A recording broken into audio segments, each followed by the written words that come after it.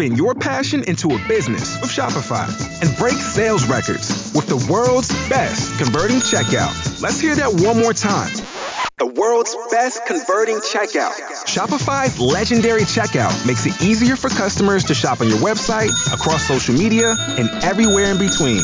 Now that's music to your ears. Any way you spin it, you can be a smash hit with Shopify. Start your $1 a month trial today at shopify.com/records. It is Ryan here, and I have a question for you. What do you do when you win?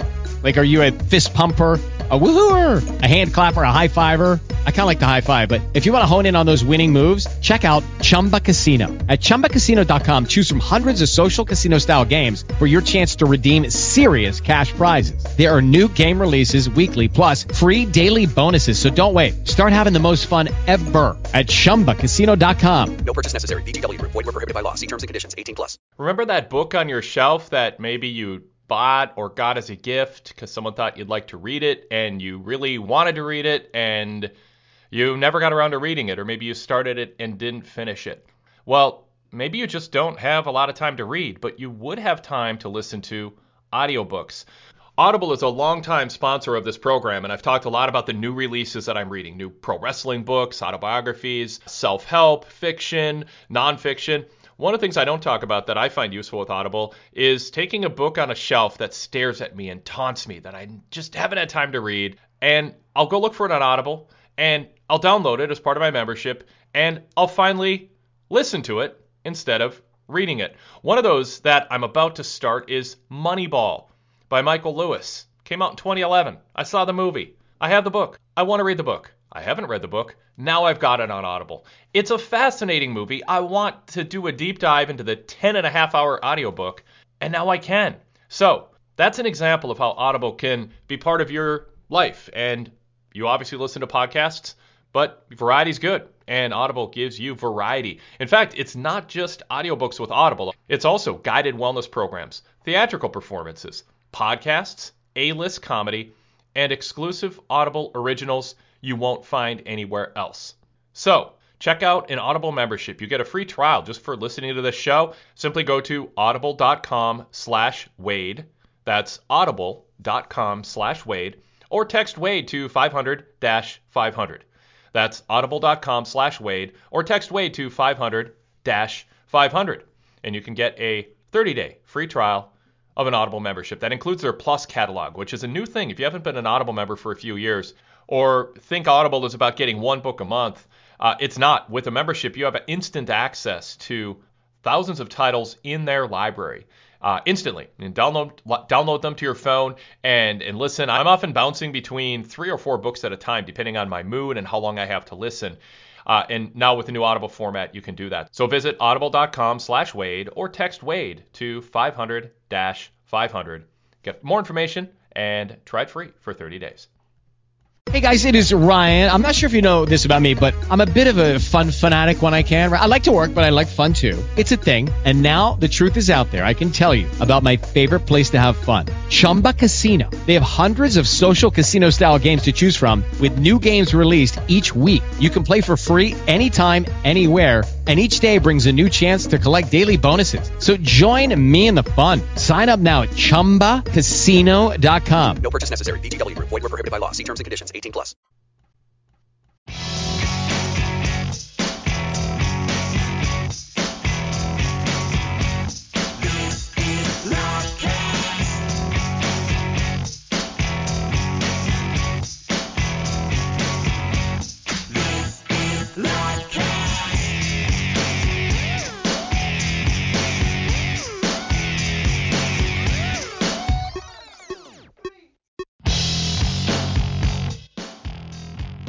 For Saturday, May 29th, 2021, you're listening to the Beat Up Shorts Daily Cast. And when it's Saturday, you're listening to the Deep Dive with Rich Fan. I am, of course, Rich Fan, joining you and being joined today by my good friend Chris Maitland to talk New Japan, some AEW, a little bit of the craziness and breaking news because we're recording this Friday night in New Japan, and more. So before we get started, Chris, welcome, and I need a little bit more out of the Knicks in Game 4. Yeah, it was a rough game today. I have the luxury or the ability. I'm in New York visiting my family this Memorial Day weekend. So, wrestling cliche, I'm recording this podcast from my parents' basement. And I had the opportunity to watch MSG, Madison Square Garden Network, which I grew up watching the Knicks. And Game 3 was a rough one. But as I've said to you before, I'm just happy the Knicks are competent. I don't have anything against the Hawks. They have a good team, and they have the same record. I predicted it was going to go 6 or 7 games anyway. But Game 4 is a must to make sure that it ends up going that long. Yeah, it's frustrating. I'm hoping that, our boy figures some stuff out before. Yeah, Randall's got Derrick Rose played tremendously today. Randall's got to step up because the entire team revolves around his shot making and then play making. And if he's not hitting his shots, he's not going to be getting doubled. He's not going to be able to get many assists, and the Knicks offense isn't going to run as well as it could. So he needs to get himself going for him to have a chance in Game 4. Live, 1 o'clock on Sunday, ABC, national TV. No NBA TV like the Sixers. Yeah, Sixers. I've been hearing some folks close to the Sixers situation have been quite proud of them, the process finally panning out and such. And it looks like, looks like the revival, FTR. Oh, God, just gave tandem spike pile drivers through tables to members of the inner circle. It's Tully strutting on the 50. I think Tim Tebow's running wind sprints up the stairs in the background as this goes on. No, it's not Tim Tebow. It's just another 240-pound homeless man who decided to try a sport. MJF is cutting a promo as my TV's muted. And I think Dax may have hurt himself given that pile driver because he was in jeans. And there's one thing you should never do is give a man a pile driver through a table in jeans. He looks like I've never done it myself. He's struggling. Yeah, he looks like he's just struggling, if I could borrow the Joeism. But yeah. That's Joe Namath, by the way, because people are going to be thinking about another Joe, a more well-known Joe. So you should make sure that's a Joe Namath. Yes. This is proper citation. I appreciate that. So speaking of proper citation, I think one of the things we should start with is citing this New Japan announcement that at Dominion, which has been moved to Monday, June 7th, due to the recent state of emergency in Japan, at the Osaka-jo Hall in Osaka, Japan, you are going to see, for the IWGP World Heavyweight Championship, Kazuchika Okada versus Shingo Takagi. 60 minutes limit. What are your thoughts, Chris? What were your plans? Because I know going into this, you had a whole different idea of maybe what they could do. And let's just tease that out. Obviously, with the injury to Ospreay, they needed to do something. What do you think of this idea? Well, it makes sense from a booking standpoint. When Ospreay won the title from Ibushi, Shingo and Okada were the first two to come out and challenge him. I don't know, he already lost to Shingo, so it's kind of makes sense for him to wrestle again. And Okada had recovered from COVID, so there's that as well. Makes sense, the two of them wrestling. I had a different plan and idea. Now, again, my plan involved my favorite wrestler in Japan, Hiroki Goto. But I thought due to the parameters where the title was made vacant, you need to have someone who's a temporary champion. He doesn't have to be a long-term champion. I thought Goto would be a good feel-good story where he would win the belt in a match or a tournament and he could get his elusive IWGP World Heavyweight title victory. Though, since the title lineages, I said that right? Yeah. Or title lineage. The lineage. I don't know if that's it. Yeah. Is that plural? Wade Keller is great with grammar, so he can maybe correct that. But anyway, the IWGP Intercontinental and IWGP title have been merged. So in my mind, as I said, Goto's already a former IWGP World Heavyweight Champion. But you would have had him kind of win the belt, feel good, and then have a heel beat him to be a longer-term champion, and then I would have Okada beat that heel. I wasn't sure who that heel would be. I had to give that some thought, but I thought that would make it a bit compelling, give the feel-good story. I know one of the things, the criticisms I've had with New Japan is that my people, Goto, Yoshihashi, Ishii, have kind of been pushed down the card, which has made it personally less interesting for me. So it would be very unlikely for them to be put in this position. But that was my idea.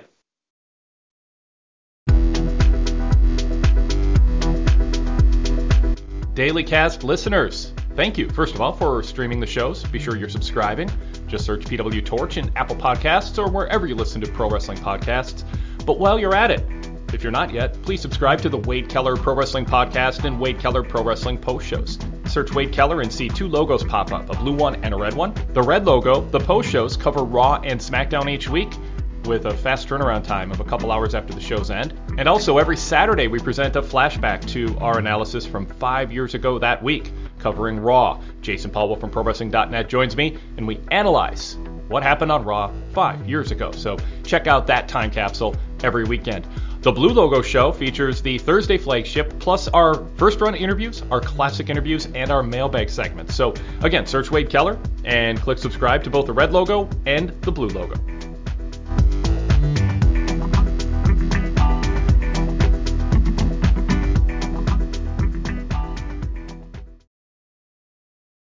Yeah, and mine had been, as I'd said numerous spots, make the G1 winner the winner of the title, and just have that as the war you go through in order to win the title. And I think this makes more sense. Your buddy and mine, W.H. Park, the Canadian sensation, my guy, just tweeted, I'm going to be the one that hopes Okada wins at Dominion, then build Shingo up in a quest for a rematch at Wrestle Kingdom where he wins it. And that's where I'm at.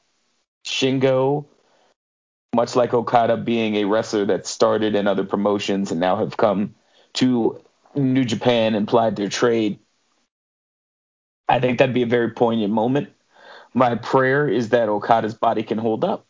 I think with his current injury status and if anything, the herky-jerky nature because of COVID of the cards construction would allow maybe for a little bit more time than he would have been afforded in a traditional year to get his ducks in a row and kind of wrestle, etc.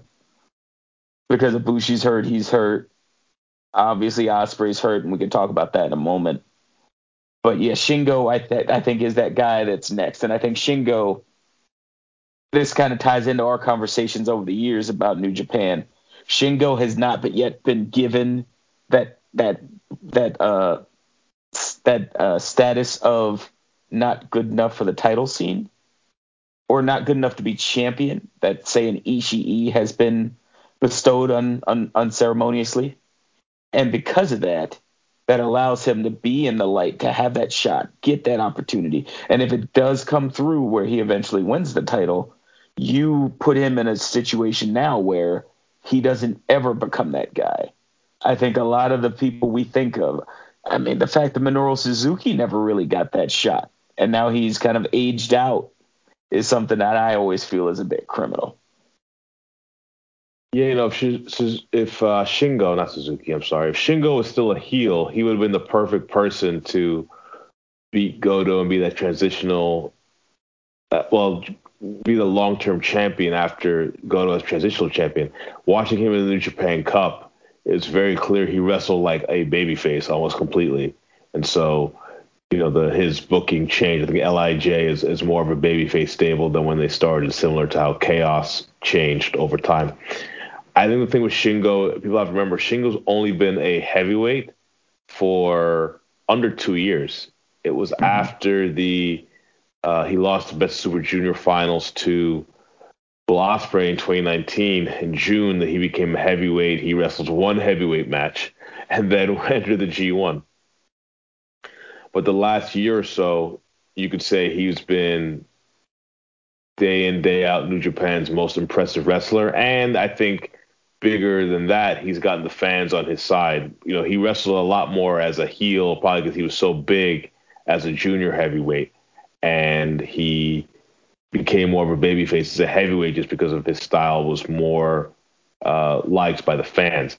I think for me, what I would do in W.H. Park's example is I would have him win the G1 to give him that sort of impetus. I think he was sort of, for me, positioned in a way as a challenger that wasn't going to win when he came out and went after Ospreay, because Ospreay already beat him in the New Japan Cup, and Ospreay had beat him in the Best of Junior Finals the year before. I believe he beat Ospreay in the G1. Like, I could be wrong about that. So the thing with New Japan is that certain people are challengers to move the champion forward, and others are seen as more threats to win. And I just felt him as being a champion to give Ospreay his first win. And if New Japan sees him that way, then they have to do a little bit more to book him strongly or book him as someone who people see as a champion. And the best way to do that is to have him win the G1. And maybe that's part of this trek that he's on, where he loses to Okada, but then he wins the G1 and gets a rematch out of that. Yeah, and apparently during the lead up to this tour, I would be remiss if I didn't mention there's also going to be a match that would be close to your heart. On Wednesday of this week, the never openweight six-man tag champions Yoshihashi, Tomohiro Ishii, and Hiroki Goto will defend against Sanada, Naito, and Bushi, a.k.a. Bad and Bushi. And before we go back to Ospreay, I want to get your thoughts on perhaps the impending loss of Yoshihashi's only tie to the championship scene. Well, I hope that's not the case. I want to start off saying that. Secondly, I've sort of been annoyed in some ways that this is the only feuds in some ways that these guys get nowadays. They don't really get singles feuds. I mean, Yoshihashi and Goto wrestled for the tag team titles a few months ago against GOD, but they really don't have any other feuds. But I will say they've probably been the best six-man champion that New Japan has had, because they make the belts seem important. And maybe the way that they do that is that it's their main focus. I think the reason why Bushi's in the match is that he's a junior heavyweight, and these are type of matches where junior heavyweights lose. Yeah. So keeping that in mind, I think that the team from Chaos will go forward and maybe end up with a year straight of being the champion. That's fair, and I think those guys, I agree. I think they're a great six-man team. Obviously, Goto and Ishii, whatever they're doing is going to be fun. And then Yoshihashi has done both the younger junior member of the team that's trying to prove himself, the guy getting the pins, being the key winner, being the key component in the finishing sequence, and everything in between. And thankfully for Yoshihashi, never got embroiled in any of those god-awful ladder match for gimmick piece matches like some of the other stables had kind of failed at accomplishing. Also, happy birthday to Yoshihashi. He just turned 39, May 25th. Fellow May birthday to you, Rich. Yeah, wow. He doesn't look a day over 60. So that's awesome for Yoshihashi. I appreciate that. You know, he's working hard as he gets it done in New Japan, you know. And, you know, we have some more news with New Japan to kind of go over later, in which I think Yoshihashi could do a good job of being one of those gateway wrestlers should WWE and New Japan maintain their relationship or create a relationship. But before I get to that, and honestly, all tongue out of my cheek, all kidding aside, I think he's done really well for himself last 2 years, and obviously proved himself during the pandemic to be a guy that they can put in those spots and know he won't crap the bed, so to speak. He is definitely. I feel it's sad in that I could say that I think if he was given a tenth of the ball that they gave Evil when they made him IWGP champion, Yoshihashi would have quit himself far better. I mean, And I don't E- even think that's up for debate. the thing with Evil that bothered me so much at the time was Evil got the shot that Goto never got, and I knew Evil would fail. In fact, I feel like Evil got worse. Yeah, he did. Sadly, he did. As our lives get more back to normal here in May of 2021, we want you to incorporate VIP benefits into your summer, and therefore we're offering a sale for you to check out what VIP membership is all about. Go VIP for just $1.21. Go to pwtorch.com/govip for full details on VIP membership, and on the sign-up form, enter coupon code MAY121. That's May121, and you'll get a full month of VIP membership for just $1.21. You can apply that $8.79 discount to a 3-month or 1-year sub also. pwtorch.com/govip. Coupon code MAY121. We'd love to have you as a VIP member. Check out what it's all about, and we hope we can earn your business forever. And it's almost as I saw him, being one of my children. I think Sonata would do better, but I also don't know that for certainty. I would not, that's not a bet my house on it or something like that. So that sucks. It's just mentally draining to think about how unfortunate it is that Evil just ate it that bad. And now he's, as much as I love Dick Togo, he's in a dark place right now. And I'm sorry, I cut you off. Go ahead. No, I think that's one of the issues with New Japan. They had too many guys in the Bullet Club doing the same thing, heel managers cheating. And I guess when one person does it, it's kind of okay. When everyone does it, it gets annoying. I mean, that's kind of the issue with New Japan. New Japan is, and I will get into that in a few moments, the belle of the ball with a lot of people in the United States. But their product, to me, in the last year or so, has not been as good as the product that we saw before. One that made me a fan back in 2015, 2016 when we went to that 2015 when we went to that ROH show in Philadelphia, and whether it be the inanimate object matches, whether it be just poor booking decisions, and I think Evil began it because when Evil was winning, people were like, "Oh no," but it's like, "Oh, he won the New Japan Cup, that's fine." Then he became the champion, and then he got this really big push. He got to the finals, or almost won his block in the G1, and it almost was like he had negative reactions, it seemed like. That, to me, began a kind of a spiral that they haven't really recovered from. Yeah, and I think part of that spiral, too, you could add in, was the issue around the titles, the creation of the new title, the injury of Ibushi losing the title, Ospreay winning and adopting this hard man persona that didn't quite fit. Similar to Cody with some of the dusty mannerisms, Ospreay trying to essentially adopt the tendencies of like his dad being a tough guy. And, I believe his dad is a pipe fitter or something like that. And so just, what were your thoughts prior to his injury and forfeit of the title of Ospreay's reign and his solo defense against, current challenger Shingo?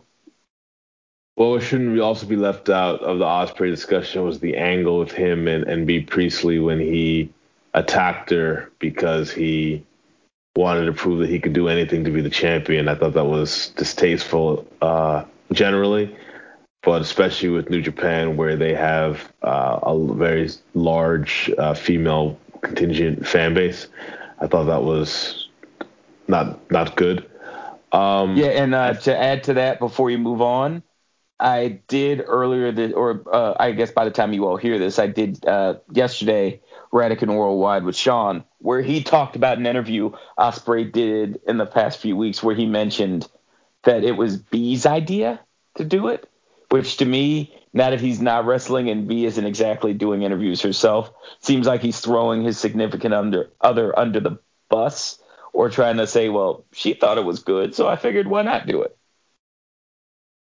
Well, even if she did, it was the wrong choice. I think the issue with Ospreay is, well, obviously, he has different issues from the speaking out and some of the allegations about his behavior amongst his colleagues in Britain wrestling and keeping people away from certain shows and things like that.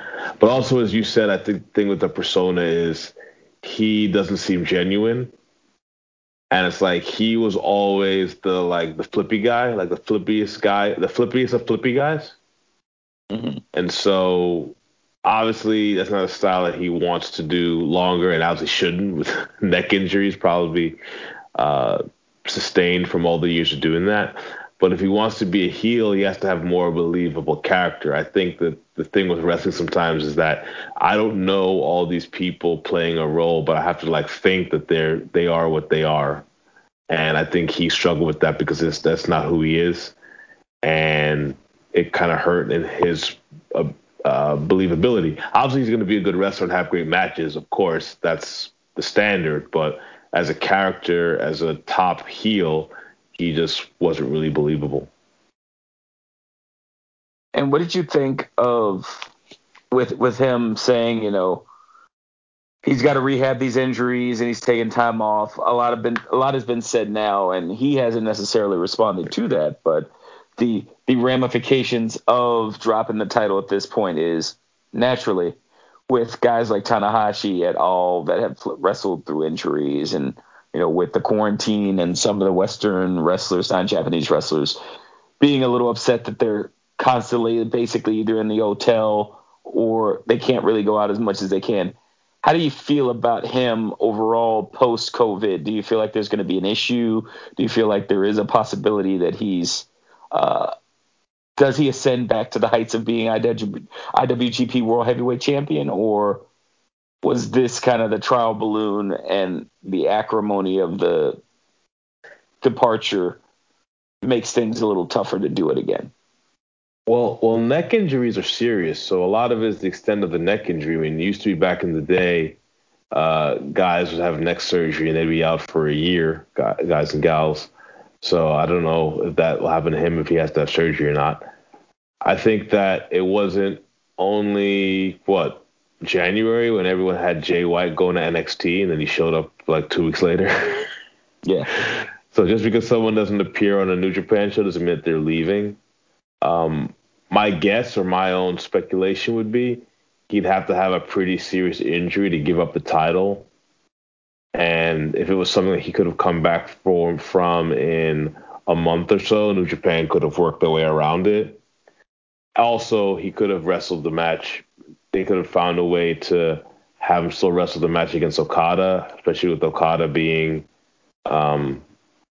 injured. They could have tried to, or not injured, but he had COVID. They could have tried to find a way to work around that. I think with Ospreay, the question is going to be whenever he comes back, and it might be 6, 7, 8 months longer than that, what's the landscape? And obviously they gave him a big push, making him a heel, making him the lead of his own faction. And they just added a new member. So they're definitely have put a lot behind him, which is why I find it odd for people to think that he would just be going away. But again, who at that time are the main wrestlers? Who are the ones that are in the main event picture? That's the question that's the world that he will enter. And that's the question to see where he'll fit with whoever's at the top at that time. Yeah. And that's a good question as far as who's on top, because right now, one of the things that is a top story is this Nick Khan negotiating with New Japan to kind of bring them in to the fold in WWE, maybe do talent exchange, try to get exclusivity in North America, basically cut out Impact, Ring of Honor, AEW, MLW from making that connection. And really, as part of in my opinion, general initiative to make WWE a sellable asset, because joining with New Japan, working with New Japan won't do that. But when you do that and you've hired bigwigs from Warner and other streaming services to be your lieutenants, and you've done a good job of trying to get goodwill with major pop stars and cultural icons, like right now the biggest rumor is for WWE, they're going to potentially have Cardi B perform/host SummerSlam after having Bad Bunny involved leading into WrestleMania. I'm sure. I don't know. Maybe I'm making an assumption, Chris, but I think less people are going to be asking who likes this Cardi B anyway for some reason. That might be, a little strange, but I think we'll get it. The same crotchety folks won't be complaining, in my opinion. It'll be a lot of, I don't like her music, but there's just something about that Cardi B. Just want to keep watching her for some reason. Wonder where that could be.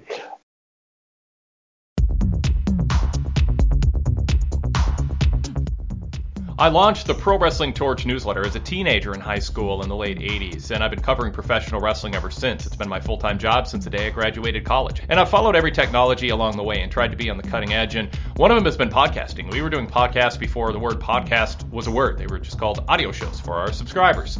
And a cool feature that we introduced last year are flashback Saturday night editions of the Wade Keller Hotline, where every Saturday night we post Wade Keller Hotlines, all in one file, a week's worth of shows from 10 and 15 years ago.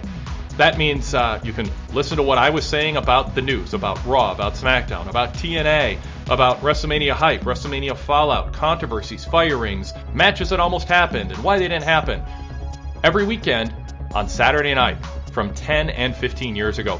For instance, the April 6, 2006 Wade Keller Hotline had a ton of insider news on the Hulk Hogan-Steve Austin dynamic at the WWE Hall of Fame and the prospects of a Hogan versus Austin match and how close it came to happening at WrestleMania 22, what stood in its way, and what the prospects were of it happening in the future, why Steve Austin said what he said about Hulk Hogan at the Hall of Fame during his Bret Hart intro, and what the backstage interaction was between the two of them. That's just one example of some of the fascinating reporting that was going on, likely before you were listening to some of my free podcasts here. So go VIP. It's one of many, many cool benefits that come with a VIP membership. Get details at pwtorch.com/govip.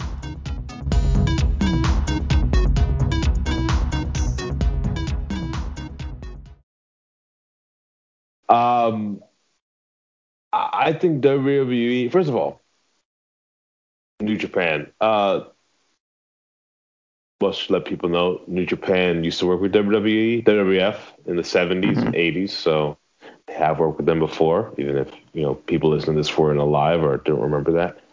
Yeah, if you want to do the deep dive, you can take a look back at the J Crown and note that one of the titles that Ultimo Dragon had was the WWF Light Heavyweight title, which precipitated them claiming it back and starting their own again with Taka Michinoku, which is a fun fact.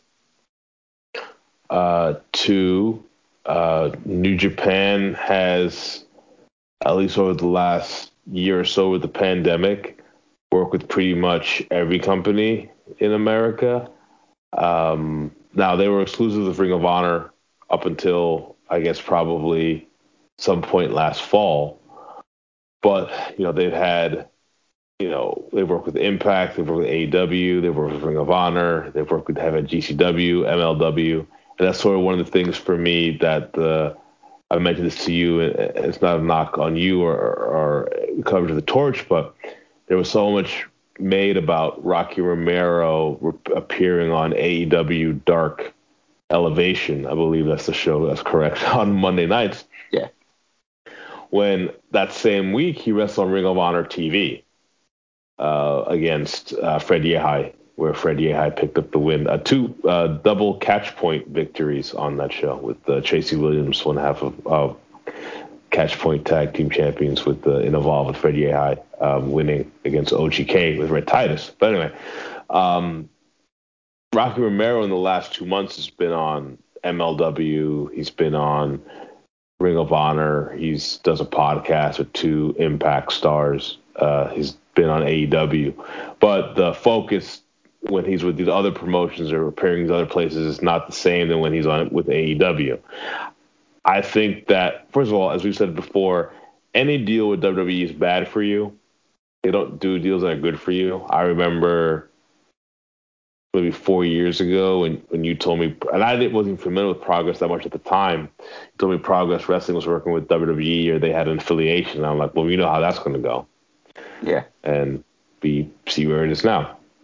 Yeah, it's actually funny. This is about when the infamous, I mentioned this again on Radican Worldwide, the infamous Pete Dunne, Brit Wrestling is alive and well tweet came out a year ago where he talked about how, or 2 years ago, I guess, where he talked about how Brit Wrestling's fine.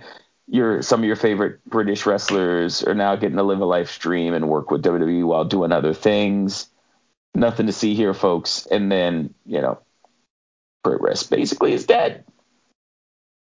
So I think, New Japan as a company should do what's best for them. I don't think that WWE is best for them just because WWE is going to take things from them. WWE doesn't do deals that are not in their favor. But in the short term, if they can get WWE wrestlers on their show, it can't hurt. And if WWE, which has a massive roster, can make a deal to send people to Japan, they did it before. They sent people to All Japan in the late 90s. Bradshaw and Barry Windham were in the tag team tournament. Real World Tag League, yeah. Real World Tag League back then. So it could work for the AEW fans who just want them, there's certain wrestlers to travel to Japan. They wouldn't probably like that, but I think New Japan is trying to do whatever they think will make their biggest inroad in America. And obviously, if you want to do that, you want to work with the biggest company, and that's WWE. And I think for WWE, it isn't lost. I believe Mike Johnson at PW Insider, amongst others, had noted this. These negotiations start in March and April, which is around the time that they also at the same time were negotiating with Daniel Bryan, who had made that one of his demands for his re-up, which obviously he didn't re-sign yet. So that is still up in the air. But if that is a condition, and a condition that impending future free agents can also make, I think getting that ability to get the Jericho deal is something that's pretty tasty for established veterans who want to make sure they have that home base, but can also, do a little side business if they so choose and be a true independent asset, independent contractor. Yeah, I think they're looking at both companies looking at what's best for them. Now, again, as I said, WWE, what's best for them is never what's best for someone else. So there's that concern. And also with New Japan, there's still a desire to increase their presence in the United States. And I don't know how to deal with WWE does that. Are they going to restrict who appears on New Japan Strong, for example? Because right now, New Japan Strong is whoever New Japan books, but are they going to only be able to book WWE people? Can they not book someone like Brody King or Bateman because they work for Ring of Honor, or Tom Lawler because he works for MLW? This is just speculation on my part. But yeah, a lot of questions need to be asked. But yeah, the thing with New Japan, as I mentioned to you on our very long pre-show, probably too long, as we were heading too late into the night, is, New Japan in the last several months is trying to work with everyone. They had their Super J Cup. They mentioned that they had wrestlers from Impact, from Ring of Honor, from GCW, which is not even a promotion with television. So I think New Japan's in the business of, we want to do whatever is best for us. And I don't know necessarily that's the best strategy. I think we need to have a little bit of focused strategy because we are opening up a little bit more in America. And, pretty much every wrestling company is starting to have shows with fans as of July. So I think New Japan, if they want to have a show at some point, they need to kind of think about what sort of relationship they want to have with the promotions around here and what they want to do. But, I think they're going all in. And, these are companies. They're going to be talking to people. They're going to be seeing what's good for them. They're focused on business. And if they can make a good business deal, they're going to try to do it. Yeah, my boy Semper Vivi joked on Twitter. Not necessarily even joked. He just said on Twitter, and I found it very funny because it's true. He's like, Howard made you would never. And it was all caps. And I just laughed because, now it's Harold went from being the bumbling guy that couldn't do anything right to this is a very Wenger out situation where you get rid of him and you try to be progressive, quote unquote, in terms of evolving, quote unquote, from whatever you've been doing. And it looks like the progenitor is being proven right. Because Harold was very leery of that sort of stuff. I think when WWE tried to make the foray into buying All Japan, the Japanese market led by Bushiroad joined together and said,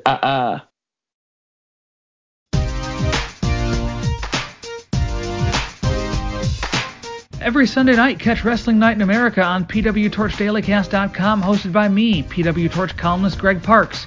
Each week, I'll welcome a co-host from the Torch family to discuss the big shows in pro wrestling, taking your calls and emails. You can listen live most weeks beginning at 8 p.m. Eastern. On Sunday nights with a WWE or Impact pay-per-view, we go on the air at the conclusion of that pay-per-view. You can listen live, but of course the full show is available for download on demand anytime shortly after it airs. Visit PWTorchDailyCast.com and click the live stream link to find the next scheduled live show link. Search PW Torch in Apple Podcasts or your podcast app to subscribe. Wrestling Night in America every Sunday, PWTorchDailyCast.com.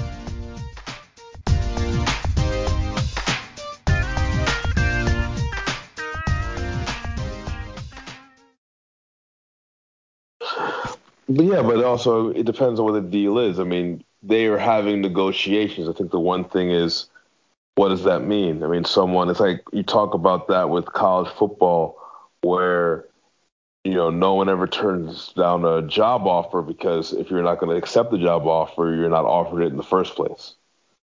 So just that they're having negotiations doesn't necessarily mean that it's going to go anywhere or it's really substantive. It's like, hey, we want to have Daniel Bryan wrestle on your show. And they're like, okay, that's fine. Is there anything else you want? Well, yeah, we also want to do this and Strong, and we want to set up NXT in the dojo. I'm making stuff up here.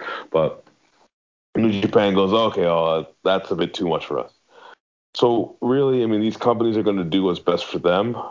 New Japan is going to try to increase their American footprint.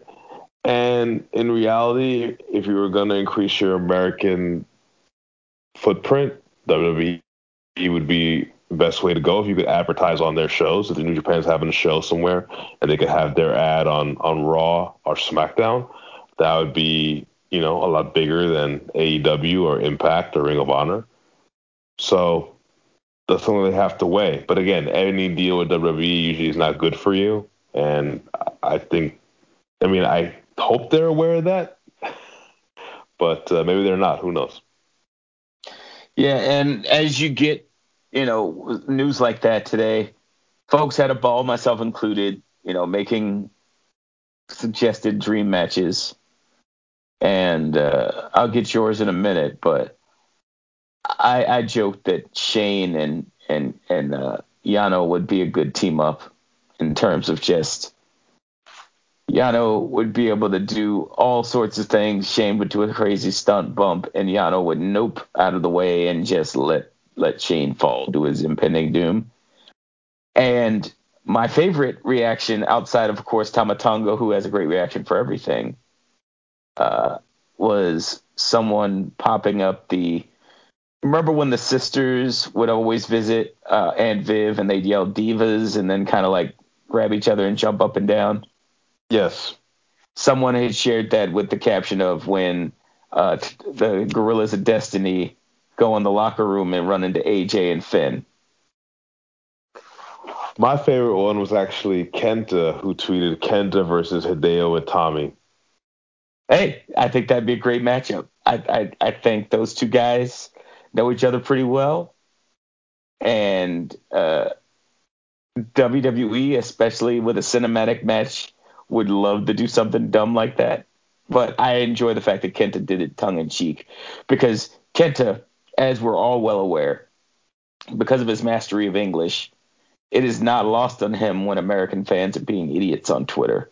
And so there were a number of people who began to quote tweet that article first broken, I should have started with, by The Observer, and then followed up with by Fightful, ourselves here at The Torch, and others. They followed up with, we're going to have this happen, and then, people are quote tweeting it like, oh, good luck on 205 Live, fool. And, I bet Kenta's going to be pissed. And Kenta being Kenta, just let it roll and just threw that out there and diffused the whole situation. Yeah, it's funny because you think about it from a standpoint, and in my mind, it's like, well, I actually don't want to. All these dream matches, I'm like, well, are they wrestling New Japan style? Are they wrestling WWE style? I mean, I think one of the ones that got a lot of traction on Twitter today was Yano versus R-Truth. Mm-hmm. And the reason why that probably almost makes the most sense is that it would be a comedy match, and that's the one thing that could transfer. Like, yeah. Oh, I would love to see the rope break by Yano, and then R-Truth gets in there with him, and they're both screaming rope break, and the ref's like, neither of you are hitting each other. Like, that was already a spot that went in my head as soon as I saw that. I mean, people say, oh, we want to see Suzuki wrestle Cesaro. Cesaro. Sheamus. And it's like, they're wrestling. I mean, those guys could do a match like that. I actually rather see Sheamus and the Ishii myself. Oh boy, isn't the size differential going to be a little rough in that one though? Well, that's why it's interesting. Oh boy, you just want to see Sheamus kick Ishii's neck even lower. That's disgusting, my friend. Ishii used to be 6'5". People don't know that. Yeah, he eventually got shrunk to 5'6" by getting dropped on his head. But also, I just don't. In all seriousness, I don't actually see how it works more than just a sort of like certain people come from New Japan and they wrestle in WWE, and certain people from WWE wrestle in New Japan. Because I think a lot of the wrestlers will wrestle like a different style, and it could get a bit awkward. So maybe the one match that I actually would like to watch isn't actually probably possible and probably should have happened about 10 years ago would be Tanahashi versus John Cena. Oh, I think Cena would come out of quote unquote retirement to do that. I absolutely think he would. And that would be a delightful I didn't mention this online because I figured I'd save it for our conversation. I would go one step further, and I think Tanahashi would be able to get Shawn Michaels to come out of retirement again to wrestle him. Oh, well. I mean, that's his favorite wrestler.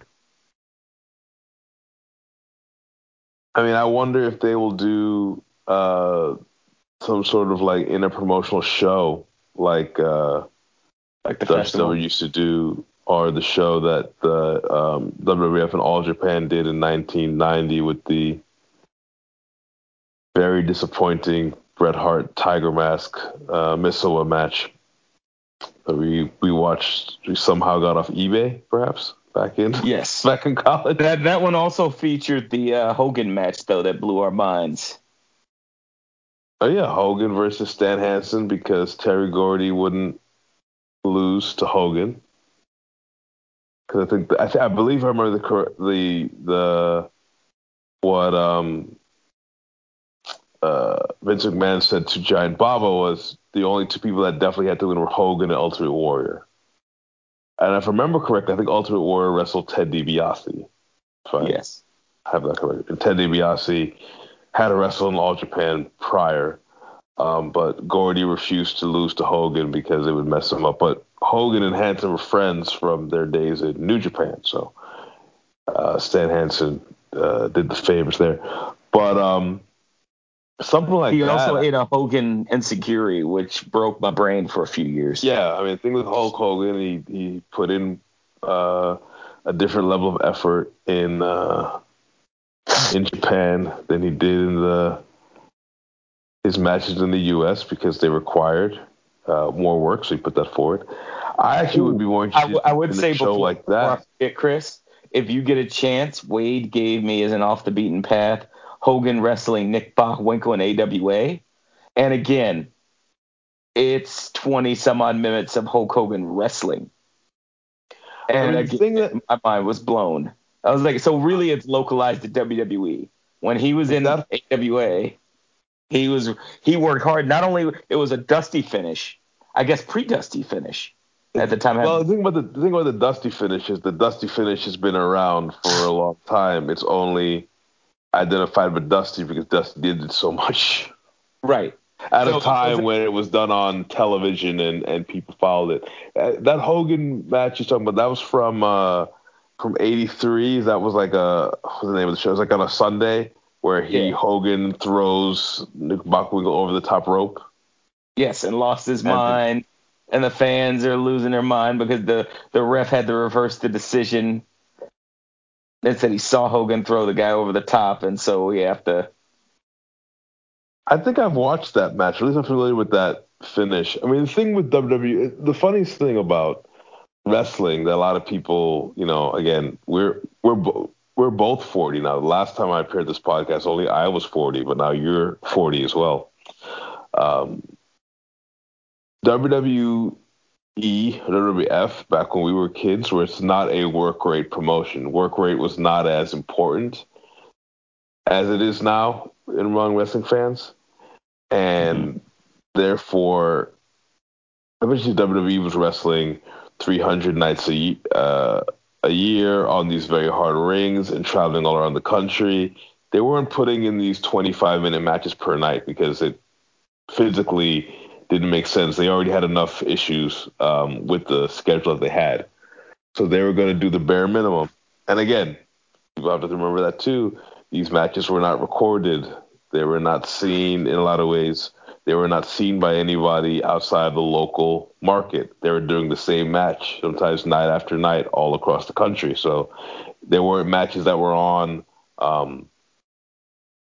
Monday nights or Tuesday nights or whatever the show was. I think that's one of the things that people talk about, like, this wrestler has the most great matches. It's like, well, the standards were different back then because they didn't have that many matches on TV. They were trying to make a schedule. They were trying to present WWF around the country with known wrestlers, but they weren't necessarily trying to present the best match, quote unquote. It's just a different environment, different standards.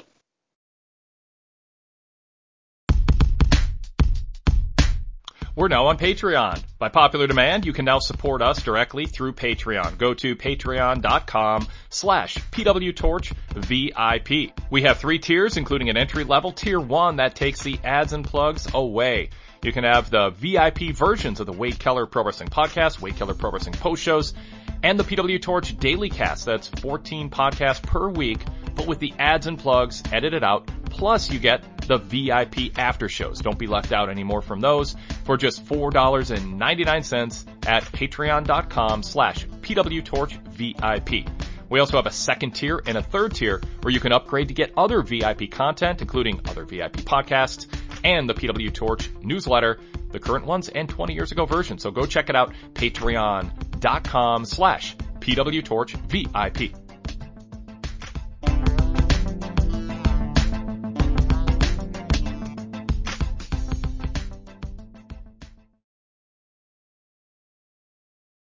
And we were also in a backwards situation where you were using the television as advertisement to get people to go to those live shows. And now we're in an environment where, as Wade mentioned, I think last week, the fans are part of the prop to sell content digitally to providers.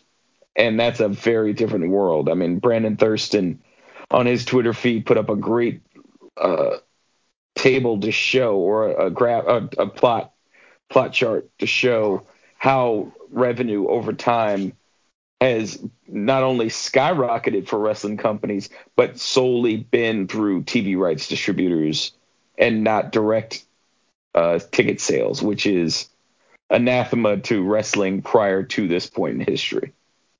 Yeah, the wrestling model changed in the 90s. I mean, if you watch a show on the network, which I guess is not migrated yet to Peacock, you watch those 80s shows, no matter what the promotion was, they're not giving you their best matches on TV. And if they are, they usually don't have finishes, because the whole purpose is to get you to go to the arena. And in fact, the NWA Crockett show is a great example of this.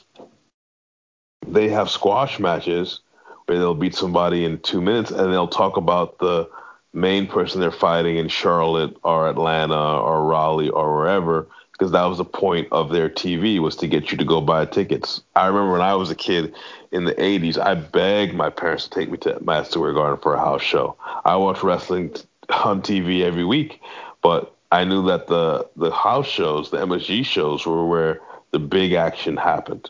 Now wrestling is different. Wrestling gives you all big matches on TV because of the ratings, but the TV market is different, because back in the day people were paying for TV, and now wrestling companies are getting paid for TV.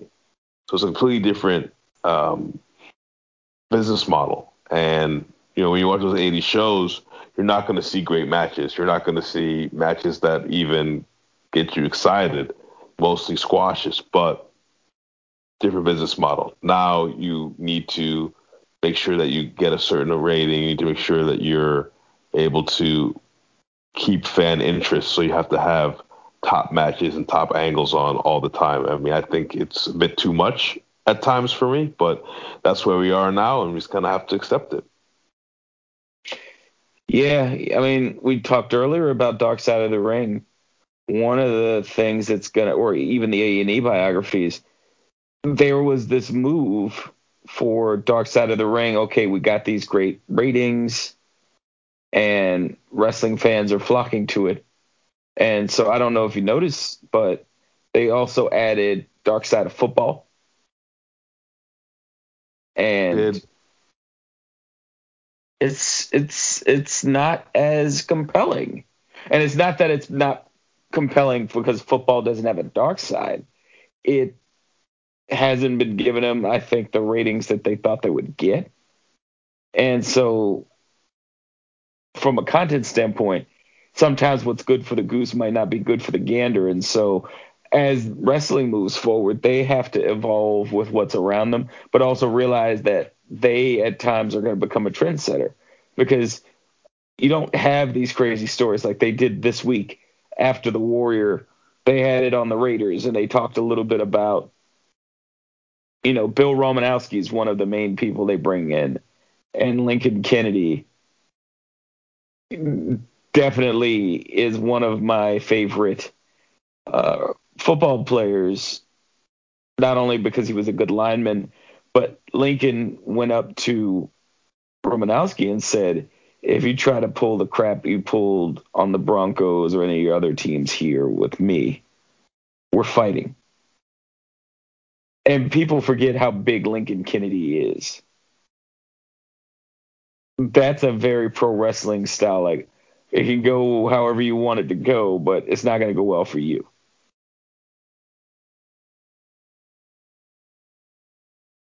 Yeah, I think the problem with those type of shows, and I have not seen the dark side of football, is they at least from the commercials, they kind of have this unauthorized type vibe to them. I think people are so used to, I mean, NFL films, NFL properties is something that goes back a very long time. I think people are very attuned to seeing what they think is official material. I mean, obviously, NFL Network, Football Life, they have tons of documentaries on football people, and I don't think this scratches an itch for people that they don't necessarily need. And you're not going to get that large of a crossover. I mean, you do have wrestling fans and football fans, but I don't think it's that large of a crossover to get massive ratings that you may get on the Dark Side of the Ring episodes. Yeah. And do you think, because I've been thinking about this, especially post the wrestling festival in Korea and how that kind of got portrayed.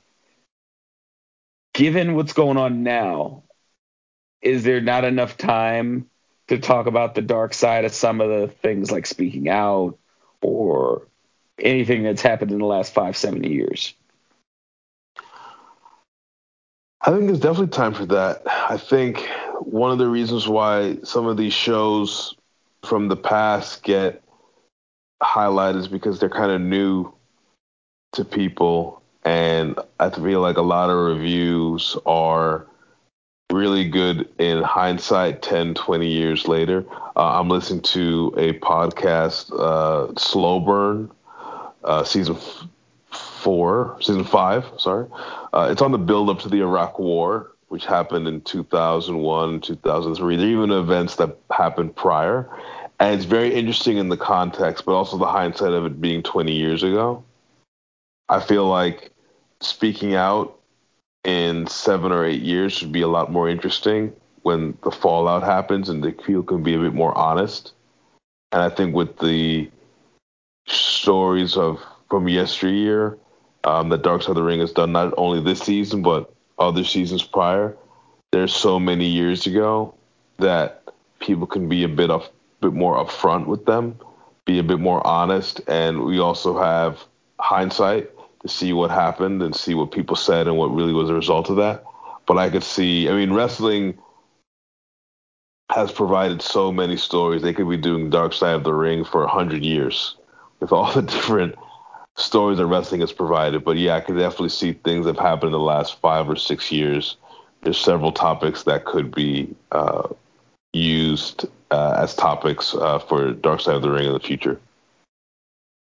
Yeah, I think the amount of time we put into it and sitting people down, like I know Wade mentioned he's going to be on a couple episodes. I don't know if it's this season, next season, but the time it takes going into that stuff, you can get really strong stories, but also with the gravity of it, going abroad, getting folks from both sides of the pond, talking to people close to the situation. Like, I would hope that they wouldn't necessarily, I think it might be a little too fresh to sit down, say Hana Kimura and her family to do her story. I think it might be a little too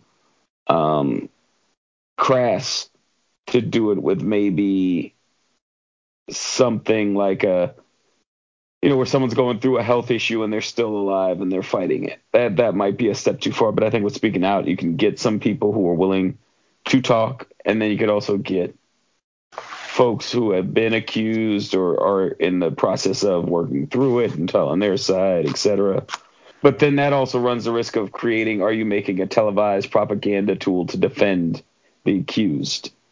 So then it really complicated.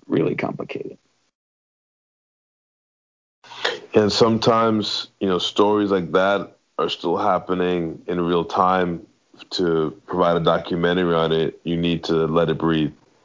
You need to kind of see how things fall out. You need people to sort of understand what their situation that they're in, so they're able to articulate to an audience exactly what happened and how they were thinking, even if it wasn't necessarily in the best light. And all those things take time. It's very hard to do in real time. It's very hard to do just after the fact. But in due time, usually people are more able to be forthcoming, come forward, and discuss things that they may not want to discuss today. Yeah.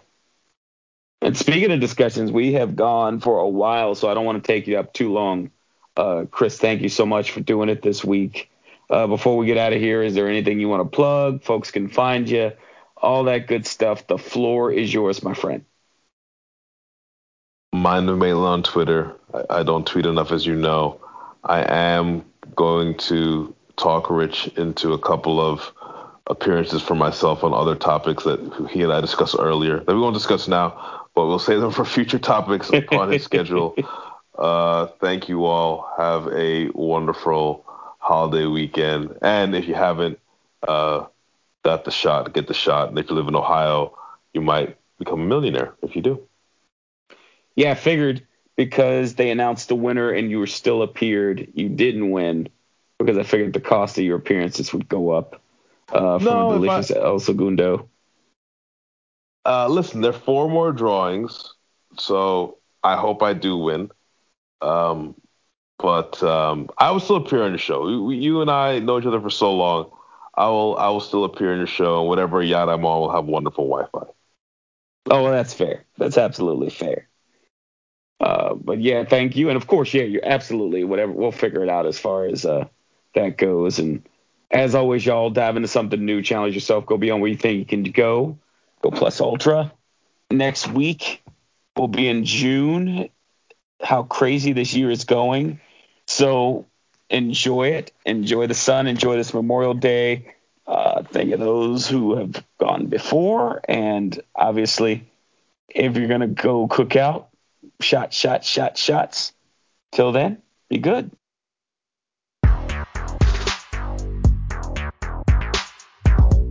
Have you subscribed to the PW Torch Daily Cast yet? It's a free daily podcast with shows throughout the week dedicated to Ring of Honor, All Elite Wrestling, Impact Wrestling, Major League Wrestling, NXT, and MMA talk for pro wrestling fans. That's Monday through Friday. And on Saturdays, check out the Deep Dive with Rich Fan, where he examines a single topic in depth. And then Sunday nights, it's Wrestling Night in America with Greg Parks. You can listen live or download the show later at pwtorchdailycast.com. Just click on the live stream link.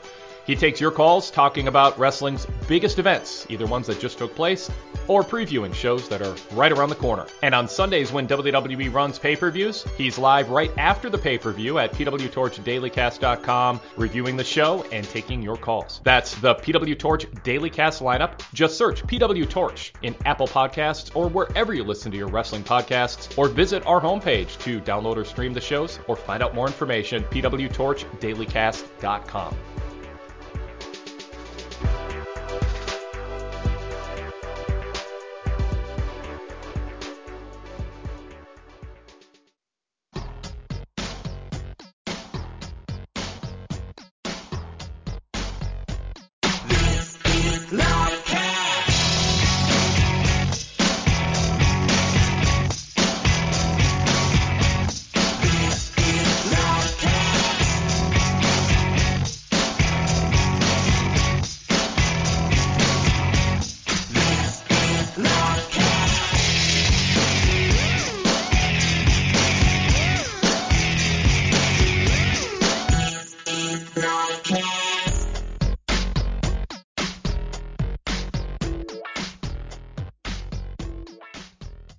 One of the really cool parts of being a VIP member is getting to relive history through the pages of the Pro Wrestling Torch newsletter back issues. We have Pro Wrestling Torch newsletters dating back to the late 1980s. We put a new back issue up from 20 years ago that week. And so when you go VIP, you instantly have access to over 1,500 back issues, and a new PDF, along with an all-text version, if it's easier for you to read that on your phone, goes up every weekend. And the latest issues include a cover story from the June 10th, 2000 issue on Goldberg's return to WCW and whether he's a solution to what was ailing WCW at the time. Also, my column titled Vince Russo is from Outer Space. And Bruce Mitchell's column, still timely today, unfortunately, of Racist Gimmicks and Poverty Pimps was the title. That's issue number 606. The week before that, issue number 605 from June 3rd features a cover story that talks about how there could be a shakeup in the wrestling industry with WCW for sale and ECW having an uncertain future. and also a Bruce Mitchell column spoofing Vince Russo titled How I Became World Champion. If we go back another week to the May 27th, 2000 issue, it had detailed coverage of the Judgment Day 2000 pay-per-view, including my review and staff roundtable reviews of the Rock Triple H 60-minute Iron Man match, and also the final installment of the Lance Storm Torch Talk, with his thoughts on various ECW colleagues. The week before that, the May 20th, 2000 issue number 603, features a cover story on Ric Flair's collapse in the ring during Nitro, Part 3 of the Lance Storm Torch Talk with his explanation for why he decided to quit ECW, our coverage of ECW Hardcore Heaven, the pay-per-view, and more. And then the week before that, the May 13th issue features a cover story on the changing TV landscape in pro wrestling, with the WWF moving from USA to TNN and a potential shift to ECW. Also a cover sidebar story on the death of an ECW fan after a hotel party, and WCW Slamboree coverage.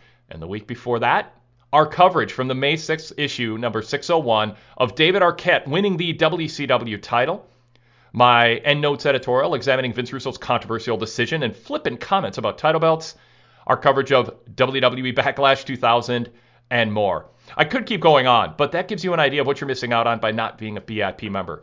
Imagine settling in on the weekend and kicking back and reading wrestling history, not through the lens of WWE filtering it to their benefit, not through people looking back on it through today's lens, but what was said at the time, the week it happened, by some of the voices that you are familiar with here on the Wade Keller Pro Wrestling Podcast and PW Torch Daily Casts. So go VIP and relive professional wrestling through the way the Torch covered it in real time with contemporaneous coverage of pro wrestling's biggest events, biggest news stories, biggest personalities. I think you'll have a blast. It alone is worth the membership price for so many of our members.